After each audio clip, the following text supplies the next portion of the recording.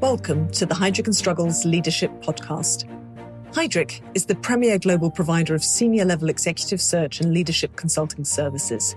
Diversity and inclusion, leading through tumultuous times, and building thriving teams and organizations are among the core issues we talk with leaders about every day, including in our podcasts.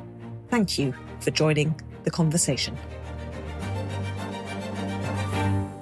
Hi, I'm Julian Ha, partner in Heidrick & Struggles' Washington, D.C. office and leader of the global government and policy practice. In today's podcast, I'm talking to Tim Wang. Tim is founder, chairman, and CEO of FiscalNote.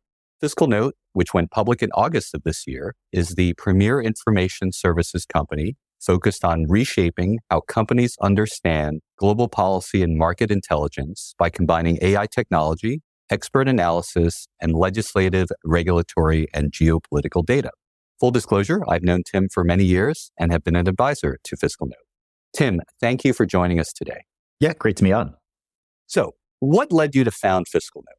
And please share with us the origin story of how you received your first seed money and from whom, if you can. Sure, absolutely. I've always been interested in politics at a really young age. And, when I first started off in my career, I thought that I was going to be a politician, believe it or not. And so I was involved in a bunch of different political campaigns. I joined the Obama campaign in particular early on in 07, 08. Really got a kind of taste for campaigns and elections and the political process. And, I ended up running for small political office in Maryland at the age of 17, getting elected on the Board of Education. And I was really, really interested in policy and politics. And around, I would say 2010, I just started actually university over at Princeton. And I was trying to merge my two interests in technology and politics. And so I was kind of mulling over different ideas that, how to use sort of an engineering background or computer science background to help out in policy, maybe something like data privacy or the FTC or the like. And I think that as I was kind of reading the news, if you kind of recall back in the early 2010s, it was an onslaught of kind of regulatory activity. Uber was coming out to market and, their executives were getting dragged in front of regulators and prosecutors were kind of chasing them up and down the country or around the world. Airbnb was getting investigated by the Attorney General over New York. Zenefits and Theranos and a bunch of other companies were just kind of going through significant regulatory challenges. And the thought that I had at the time was that, man, these companies really don't understand regulations and regulators, and that there was this wide gap between policy, politics, and business in general. And it was exacerbated by, growing up, kind of coming out of the 2008, 2009 financial crisis, the almost antagonistic nature between regulatory agencies and the private sector.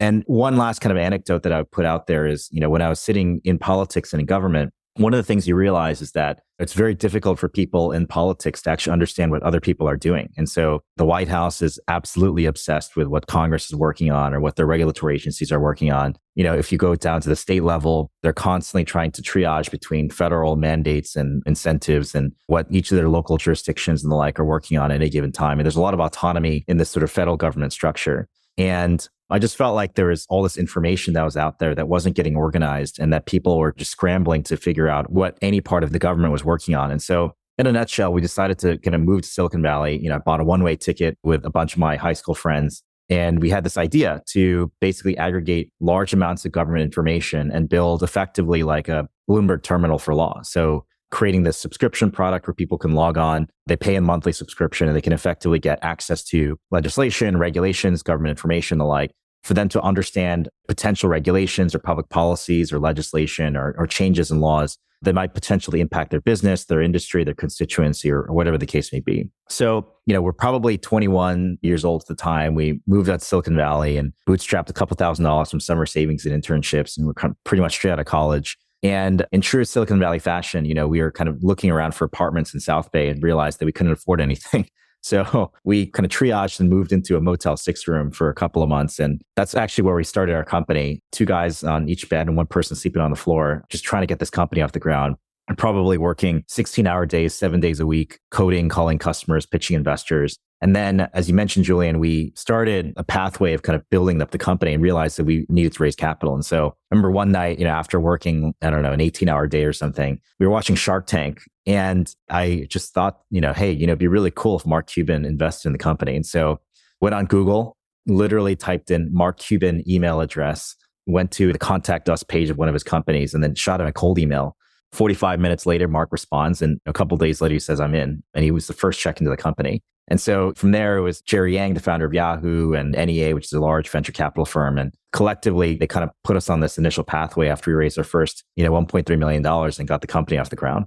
Amazing story. So that really worked. And I hope you've decided to buy that Motel 6, or at least make it part of the FiscalNote Museum someday. Yeah, no, absolutely. So let me ask you, a couple of things. First of all, what helped you as a leader through that process, right? That was tough, right? To kind of make that decision to move out, one-way ticket. And then also, why did you decide to go public? And what was the experience like that as a leader of leading a company to a public process? Well, I think that a startup founder faces various stages of maturity at various points of the company's history. So at 0 to 10 people, there's certain challenges that you have. They're almost existential. You have to build a product. You have to get that product validated by customers. Customers have to respond to that. At 10 to 20 people, you have to start building a more diverse team in terms of making sure that you have all the different components around operations and sales and marketing and product and engineering. And you're still trying to make sure that maybe the business model is refined or, the unit economics are working. There's a lot of risk, in that first phase. Let's say you have your first couple customers off a product that people are buying. Then you have to start scaling the business. And somewhere around 20 to 50 people, your job is to effectively start recruiting at scale and building a management team who can effectively operate a real company. All along the way, you're trying to raise capital and minimize dilution and make sure that you have enough runway to keep building the business. Let's say you have a product, you have a customer base, you have a small but mighty management team, then you have to start building a business, especially one that takes in venture capital. You're sort of on the shot clock to building a very large business. And so from 1 to 10 to 20 to 50 million in revenues, you have to basically start pressing on the gas pedal and building sustainable sales and marketing strategies to attract new customers and retain the existing ones that you have.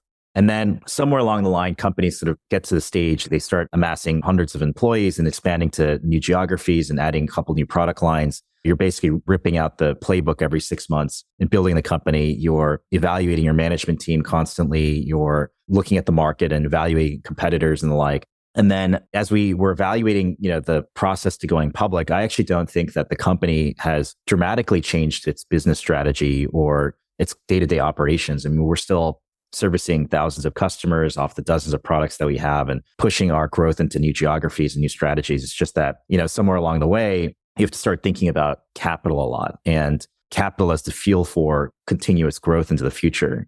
For us, the decision to go public was driven by our desire to continue to drive an M&A strategy that effectively enables us to continue to grow and add new product lines, but also the idea of accessing the public capital markets for ease of capital raising. And as some people may know, raising venture capital is a very arduous and long process. It usually takes several months of pitching and negotiating and the like, which makes sense. It's in the private markets and there's less disclosures and so on and so forth. But in the public markets, certainly the transparency and the participation of a large scale number of investors means that we can move very quickly to raise capital. And so I think that we're still in the early stages of our growth. And the idea of going public, kind of helped us in that regard. But to answer your question around sort of leadership, it does take a lot of flexibility. And I think the requirements around founders to consistently reinvent their playbooks and then reevaluate what their roles are every 3, 6, 12 months means that the job that you have wasn't the job that you had 6 months ago, and it will not be the job that you have, 6 months into the future.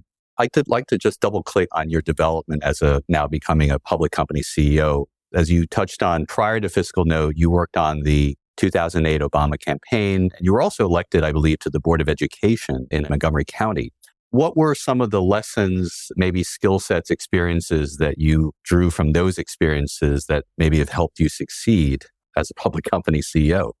Well, I think it's two things. So the first thing is the campaign world, I would say, is a startup. The feel, honestly, of operations is probably more startup-y than most startups. You're working off pizza boxes late into the night. You have this singular mission that you're trying to accomplish. You're maniacally focused on the things that basically drive particular outcomes. You're extremely KPI focused and metrics focused down to the line of like individual customers. You're constantly doing segmentation of your users. So I actually think transitioning from the campaign world into startups is actually very natural for a lot of people. I think that it also gives you sort of a sense of what the work ethic and the drive is required to kind of get to a certain outcome. And so I think that that was a very transferable skill set, actually. As far as being a publicly traded CEO, the focus on publicly traded CEOs, I would say, is a lot on communications. And it's not just kind of broad-based communications in the traditional sense, but you have a lot of stakeholders that are constantly thinking about what the company and the CEO are saying. You have certainly institutional and retail investors, the analyst community, customers, employees, partners and vendors that are basically really, really dependent on the individual words that you say, the tonage of what you say, the strategies around when you say certain things, and how you sort of segment different messages to different people, and the audience and the individual message you're trying to get out there. And so, say, from a political perspective, it's all about communication because communications drives policy and policy drives outcomes. And so in the case of public CEOs, it's effectively the same thing, right? You're communicating a certain strategy that you're trying to execute on. You're trying to win over supporters to your particular strategy. If we articulate a growth strategy, we need to articulate both to our investor base who basically vote with their dollars every day, right? Whether they're buying or selling the shares. And then you're communicating that to your employee base who are voting with their feet on whether or not they believe in the mission and the growth strategy of the business. And so it is, I would say, an everyday election because you're trying to constantly convince people that this is the stock, this is the company that you want to kind of hitch your ride to. And a lot of that is dependent on, strong leaders who have good communication skills at the end of the day. So maybe sticking with the theme of leadership, Tim, FiscalNote is one of the largest employers in DC, and you have offices all over the globe now. And so when it comes to your employees and navigating the complexity of the past 2+ years, global pandemic, social justice movements, shifting work environments, while also balancing the need to keep the pace of growth towards that IPO, can you share kind of some of your leadership philosophies and perspectives on leading through such uncertain times? I think that the key thing for us that kind of carried us through consistently is being really true to our mission. And honestly, as wishy-washy as that sounds, when the pandemic hit, I pulled the entire company together globally and I said, look, at the end of the day, people need our information now more than ever. Our customers are navigating lockdowns, shutdowns, changes in tax policy, stimulus on a daily basis that's constantly changing. And we are the company providing that information to our customers. And so when you come into work tomorrow, you need to make sure that you keep that in mind and making sure that you understand that the work that you're doing does have an impact on people and is going to make a difference. And I think that was really compelling for our employees, as we were kind of navigating a very tumultuous situation globally. I think even as we were navigating many of the other things you had talked about, I think that when we have to make decisions, both internally or externally, the thing that we always go back to is what is the purpose of our company? What is the mission of our business?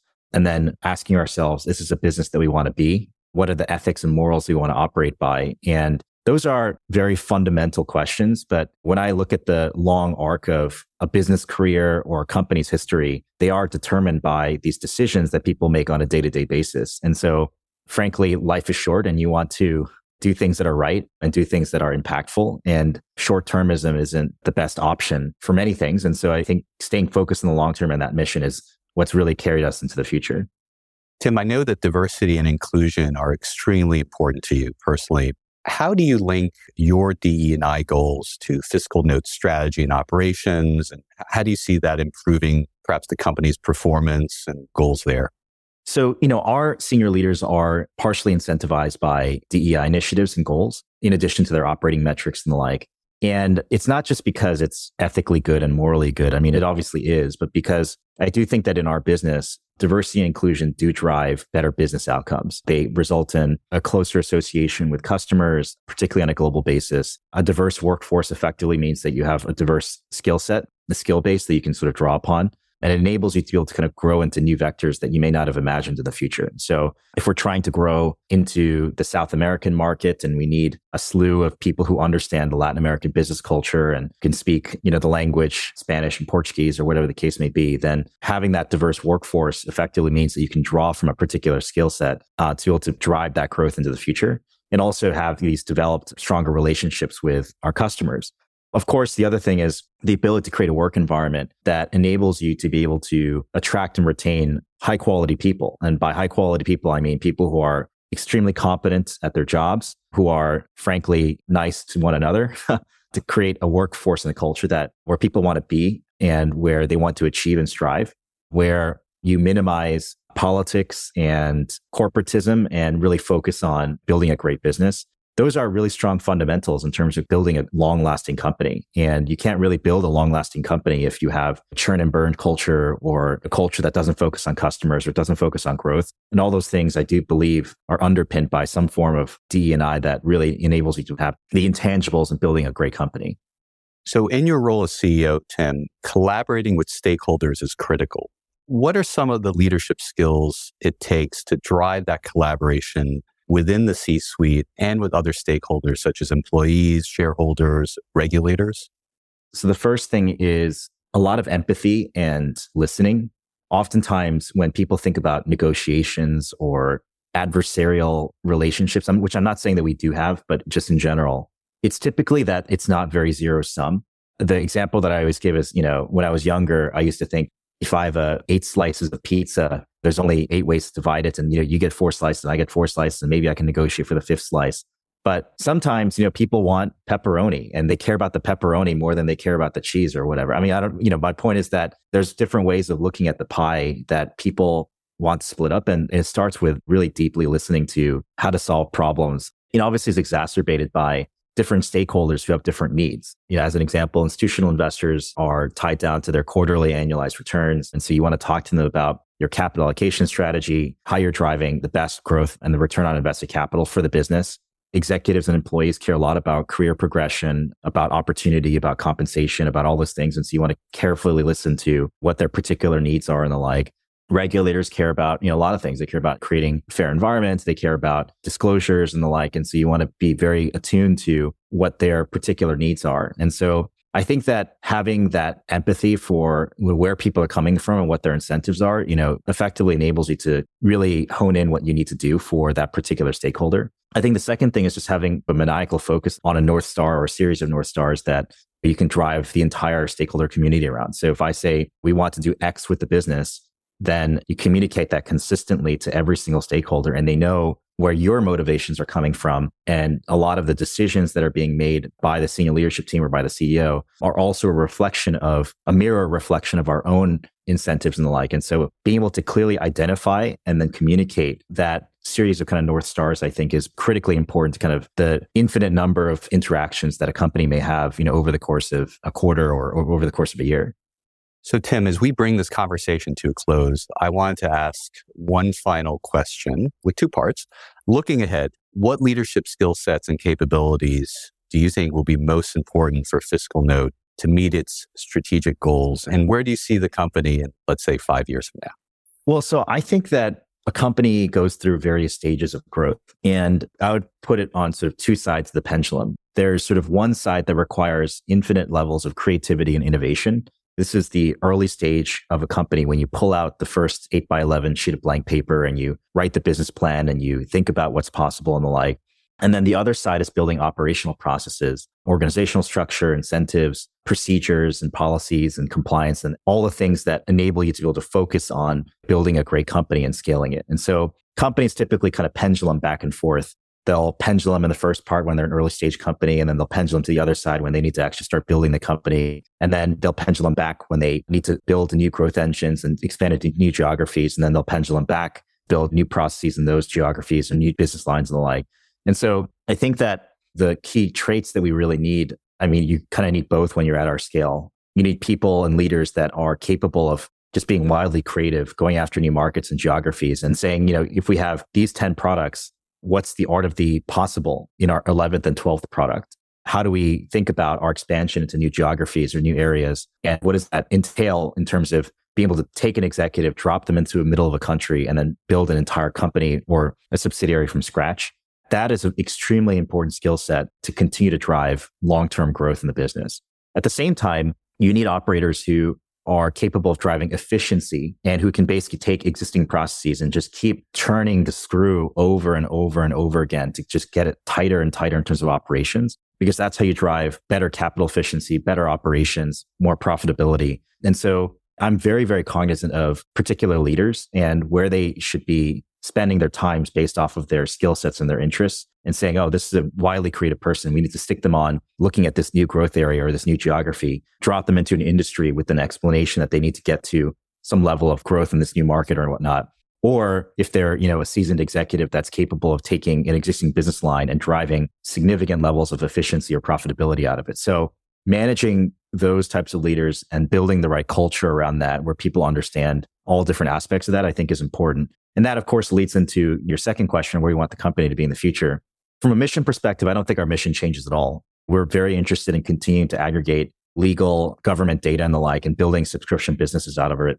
We are expanding into financial data. We're expanding into alternative data. We're expanding into other sources of information. And I think the business over a 5-year period, 10-year period probably looks and feels increasingly like a Bloomberg, a Thomson Reuters, a FactSet, a Morningstar, a CoStar that has a dominant position in a handful of key information products and are able to build a compounding recurring revenue business that effectively renews every single year and enables you to be able to have good, strong growth into the future. And the requirements for kind of getting to that point, of course, are highly dependent on the two types of leaders that I talked about in terms of, the widely innovative ones, and then certainly the key efficiency operators that drive the growth into the future. Thank you so much, Tim, for making the time to speak with us today and share your thoughts on leadership. We really appreciate it. Yeah, great to be on.